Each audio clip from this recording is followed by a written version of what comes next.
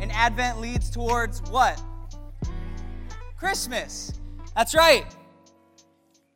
And one of the things that I think is interesting about Christmas is I feel like each and every year, especially as I get older, Christmas just seems to, like, you'd think, like, the older you get, it gets worse. Christmas gets worse because you're not, like, getting fun toys and stuff. You're getting, like, boring socks and other things like that. But I feel like Christmas just keeps getting more and more and more, bigger and bigger and bigger. Like, we bought a house, and all of a sudden, like, I feel the pressure of our neighborhood who goes ham at decorating things to decorate our house. So here's a picture of our house. No, I'm just kidding. That's not our house. That would be crazy if that was our house.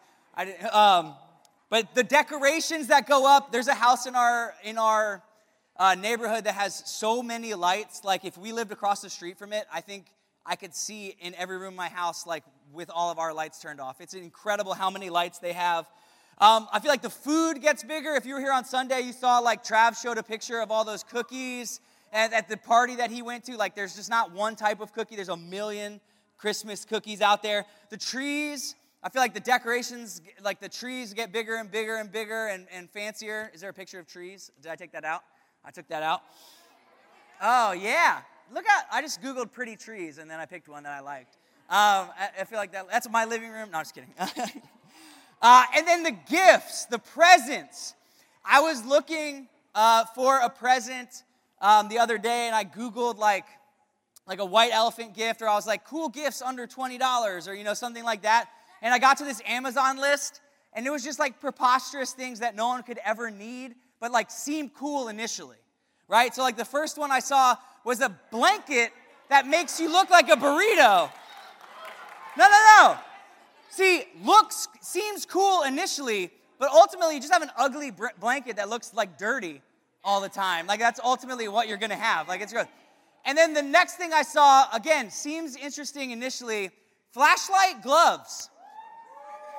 Why would you need those? Like, 99% of people have no functional use for their pointer finger to be a flashlight. You could just hold the flashlight. It's not that hard. But no, these gloves, like, hands-free lights. It's crazy. Pew, pew, pew, pew. Like, it doesn't make any sense. But these things are making it onto, like, top 10 gifts for under $25 this year.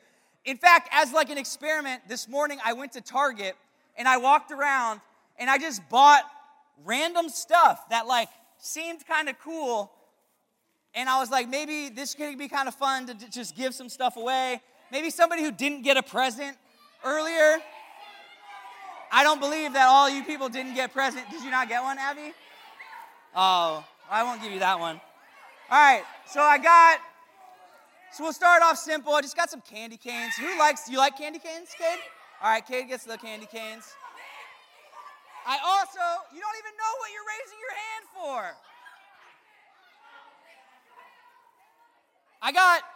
It's a Santa hat that is Santa's head. Hey, guys, sit down. Does anybody like Peeps, like at Easter time? They make Peep trees. It's unbelievable. Why would anybody want those? They're disgusting. And then finally, this is the one that I feel like I need somebody who's going to like have a good like reason to like explain this to their parents. I may or may not have bought a 4-foot-tall inflatable Baby Yoda. I already gave you something. Go sit down.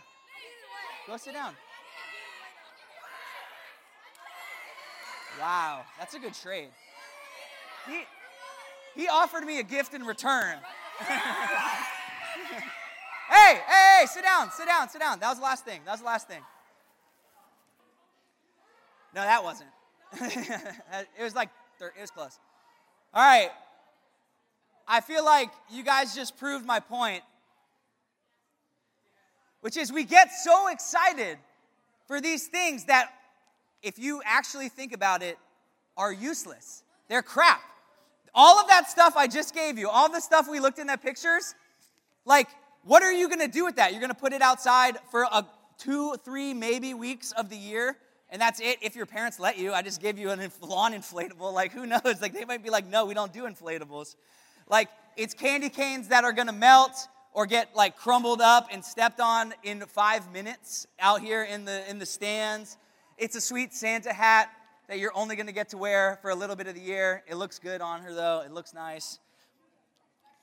My point is that Christmas, each and every year, we decorate more, we bake more, we buy and we buy and we buy more. But as we've been studying in Advent, that's not what Advent is leading to. That's not what Christmas is about. It's what it's become. It's what it's so hard to get distracted. I mean, it's so easy to get distracted by. It's what it's become, but that is not what it's about. We've been in we're going to be in Hebrews, and we've been talking about this idea that Jesus came to fulfill 3 roles, right? Prophet, priest, and finally tonight we're going to look at king. And as we look at these roles, in the Old Testament, each of these positions, each of these jobs, each of these roles had a specific purpose. Right? The purpose of the prophet was to bring God's word to people. Right? That was how people, they didn't read the Bible. They heard the Bible spoken. They heard God's word said aloud. The priest was to provide purification because people were unholy, but God was holy. So if you wanted to be in the presence of a holy God, you needed to go through the priest because everybody else is too unholy to be in his presence. And the king's responsibility was rescuing God's people and providing wise and just rule over those people. And so as we dive into this third thing, this third role that Jesus fulfills, this idea of kingship, we're going to be in Hebrews chapter 1, the first few verses. But before we start reading it, there's something important that the hearers and the readers of Hebrews would have known that we need a little bit of fill-in context for. So the letter of Hebrews is written, the audience it was written to is a Jewish audience who are recent converts to following Jesus. And their recent conversion to Jesus has led them to hardships, to suffering, to pain. They don't know exactly why it feels like this. And so at the immediate facing of these troubles, of being a Christian, of what it looks like to follow Jesus, they turn, they run, they flee back to what was comfortable, back to what they know. And so this is the people who are hearing this letter. People running to the wrong things for comfort in the face of hardship, in the face of difficulty. And I feel like we can all relate to that. We face something difficult, we face something hard. It's so easy to turn and walk away from it, to flee from it, to run back to something that we know, even if we know that thing is not always right or good. In a world full of easy comfort, easily attained satisfaction, if you just turn a blind eye to the future, the author of Hebrews wants us to know that Jesus is better.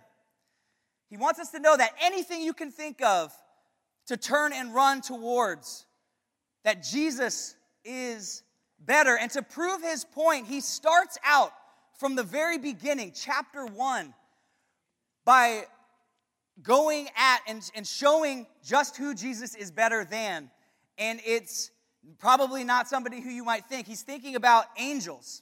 He keeps talking. He brings them up over and over again in the first 8-9 verses of Hebrews, talking about the angels, saying, you angels who are respected, angels who are so important to a Jewish audience hearing this, who know the Old Testament like the back of their hand.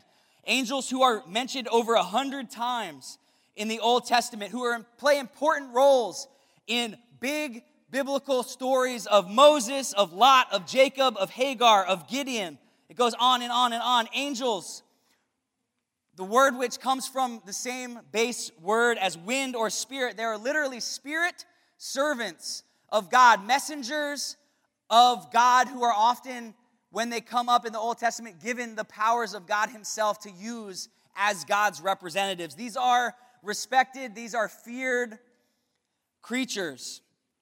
And the writer of Hebrews starts off by saying that you think angels are great, that they're powerful, but Jesus is better. Let's look at the first few verses there of Hebrews chapter 1. Starts off, long ago, at many times and in many ways, God spoke to our fathers by the prophets. But in these last days, he has spoken to us by his Son, whom he appointed the heir of all things, through whom he also created the world. He is the radiance of glory of God and the exact imprint of his nature. And he upholds the universe by the word of his power. After making purification for sins, he sat down at the right hand of the Majesty on high, having become as superior to angels as the name he has inherited is more excellent than theirs. Next slide, we'll go 5 through 7. For to which of the angels, I love this. It's like, Jesus is so much better than the angels. To which of the angels did God ever say, you are my son, today I have begotten you? Or again, I will be to him a father, and he shall be to me a son. And again, when he brings the firstborn into the world, he says, let all God's angels worship him. Of the angels, he says, he makes his angels winds and his ministers a flame of fire. These first 7 verses, if you were going to summarize them, you would say that Jesus is better than even the angels that people were thinking are almost the pinnacle of what you could be following God, being a servant of the Lord. But even these, Jesus is better. In verse 4, he said Jesus is much superior. He says that the angels are called to worship him, to do his bidding. Jesus is set apart above even the angels. Hebrews wants us to know, whatever it is you're feeling, whatever it is you're going through, whatever situation you find yourself in, that you feel like the options you have left are to turn from God, are to run back towards something that you know, even if you know that that something is not good for you. Even the angels, the author of Hebrews says, he wants you to know, he wants you to remember that Jesus is better. The second thing that Hebrews wants us to know is that Jesus is ruler. In verse 1 and 2, it started off by speaking with authority, right? That even God used to use the prophets, but now he speaks through the Son. He speaks through Jesus. In verses 6 and 7, again, the angels are called to worship him. They are his servants to command. Jesus is better. Jesus is ruler. And third, Jesus is king. In verse 2, he was appointed heir of all things. And in verse 3, it says he sat down at the right hand of the Majesty on high. And if we jump ahead to verse 8, which we read 1 through 7, going ahead to 8, we see where he sat down. And we see 3 things that are often associated with kings that they put in here to really draw your attention to this fact that Jesus is a king. And he's a king because he's got a throne, he's got a scepter, and he was anointed. Right? But of the Son, he says in verse 8, your throne, O God, is forever and ever. The scepter of uprightness is the scepter of your kingdom. You have loved righteousness and hated wickedness. Therefore, God, your God, has anointed you with the oil of gladness beyond your companions. He's got a throne, and that throne is forever and ever. And on that throne, it's not just to the right hand of God, but he sits as God himself. He's got a scepter. Uprightness is the scepter of the kingdom. And as we know from verse 3, his power, this scepter represents, is over all things. He is the heir to all things. He is king forever. He is king over all. And he was anointed. The anointing ceremony of doing the oil on the forehead, over the head, traditional ceremony that marks the king as accepted and appointed ruler of God, who speaks for God, who speaks, in Jesus' case, as God. And at Christmas, we look to Jesus' birth, right? On Christmas Eve, we're all going to come to church, and we're going to be in that manger. We're going to be with those shepherds in the field. We're going to be with the wise men, right? We're going to be in that Christmas story that we know so well of Jesus' birth, his arrival to the world as a baby. Not as a king with a throne, holding a scepter, anointed, looking jacked, ready to take on all of Israel's enemies, as people were expecting, but as a baby in a manger. He was not what people were expecting. He was not what people were hoping for. He was not what people were waiting for. And yet, from even the beginning of that Christmas story that we read every single year, that we probably know so well, they name him as King. If we go to Luke chapter 1, verse 32, we see that this is an angel, right? Messenger, the people we just learned, everyone reveres so much, and yet Jesus is better than, comes to Mary, is the one who tells Mary that she is pregnant, that that she's going to have a baby, who her baby is going to be. And the angel says, he will be great and will be called the Son of the Most High. And the Lord God will give him the throne of his father David, and he will reign over the house of Jacob forever, and of his kingdom there will be no end. This was told right from the beginning. Before Jesus is even born, the angel tells Mary, not only will I serve him as an angel, he will sit on the throne of the house of Jacob forever. Like forever and ever, this power, this ruling, this kingship of Jesus is there in the Christmas story. It's there now. It was there then. Jesus came to fulfill what was promised in the Old Testament, to fulfill the roles of the Old Testament of prophet, of priest, and of king. And you might be wondering why there's a whiteboard here. It's because I feel like I'm not very good at drawing on a computer, but I can draw on a whiteboard fairly well. Let me move this.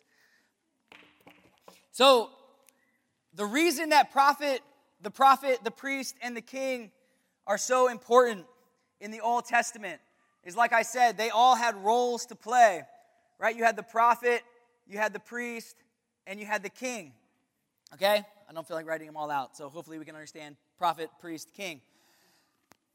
And each one of those roles held a specific job, right? We looked at that at the very beginning. The role of the prophet was to bring God's word to his people.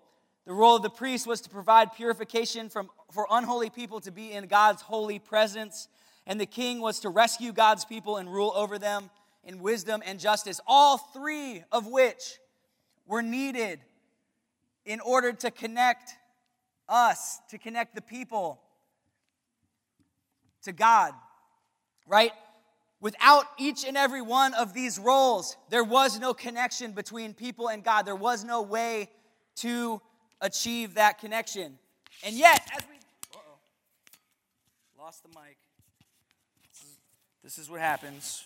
We're getting loose with the mic cord and all. We're going down.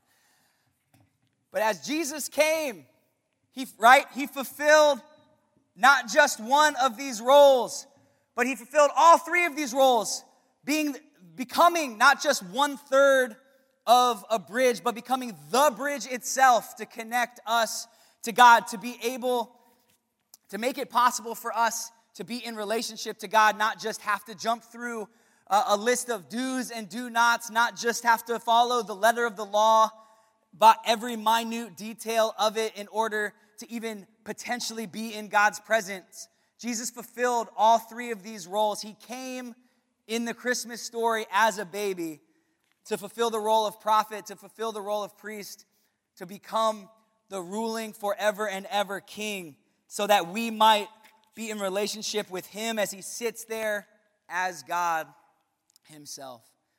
And so hopefully, amidst all the presents, all the decorations, all the cookies, all the stuff that inevitably floats to the top of our minds this Christmas season, hopefully we can remember that the reason, the reason for the season, right? I feel like it says it in a Southern accent. That's how I read it. I read it in a Southern accent. Jesus is the reason for the season. I feel like that's how I hear it.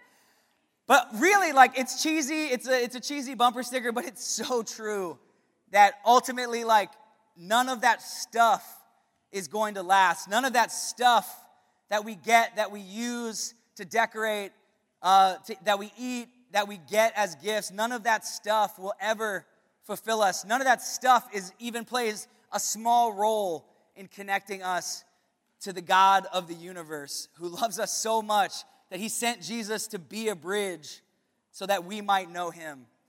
That's why Christmas is so special. That's why what we celebrate in Advent, the coming to what Jesus came and lived and died for. So that's going to do it for tonight. We're going to go to small groups in a second, but I did want to say that as we wrap up here, that I know Amanda shared her news that she's leaving, but I feel like one more time, if we could just thank Amanda for all that she has done on staff here. Like she said, she's going to be around. She'll still be here leading. She's just not going to be on staff anymore. So, but we do appreciate all that she's done. So make sure you say thanks to her before you go tonight. But let's pray, and then we'll head out for small groups one last time, 2023. Lord Jesus, we thank you so much for coming to fulfill the role of prophet, the role of priest, the role of king, that you came to allow us to connect to you, that you came to die on a cross to become a bridge so that we might be able to be in your presence, that we as unholy, unclean people might be able to stand before you, the holiest of holy gods. God, we love you. And we thank you and we praise you for all that you have done. And in this Christmas season, could you be with us and keep our eyes focused on what is most important, and that is you this holiday season. God, we love you, we praise you, we thank you. And all God's people said, amen.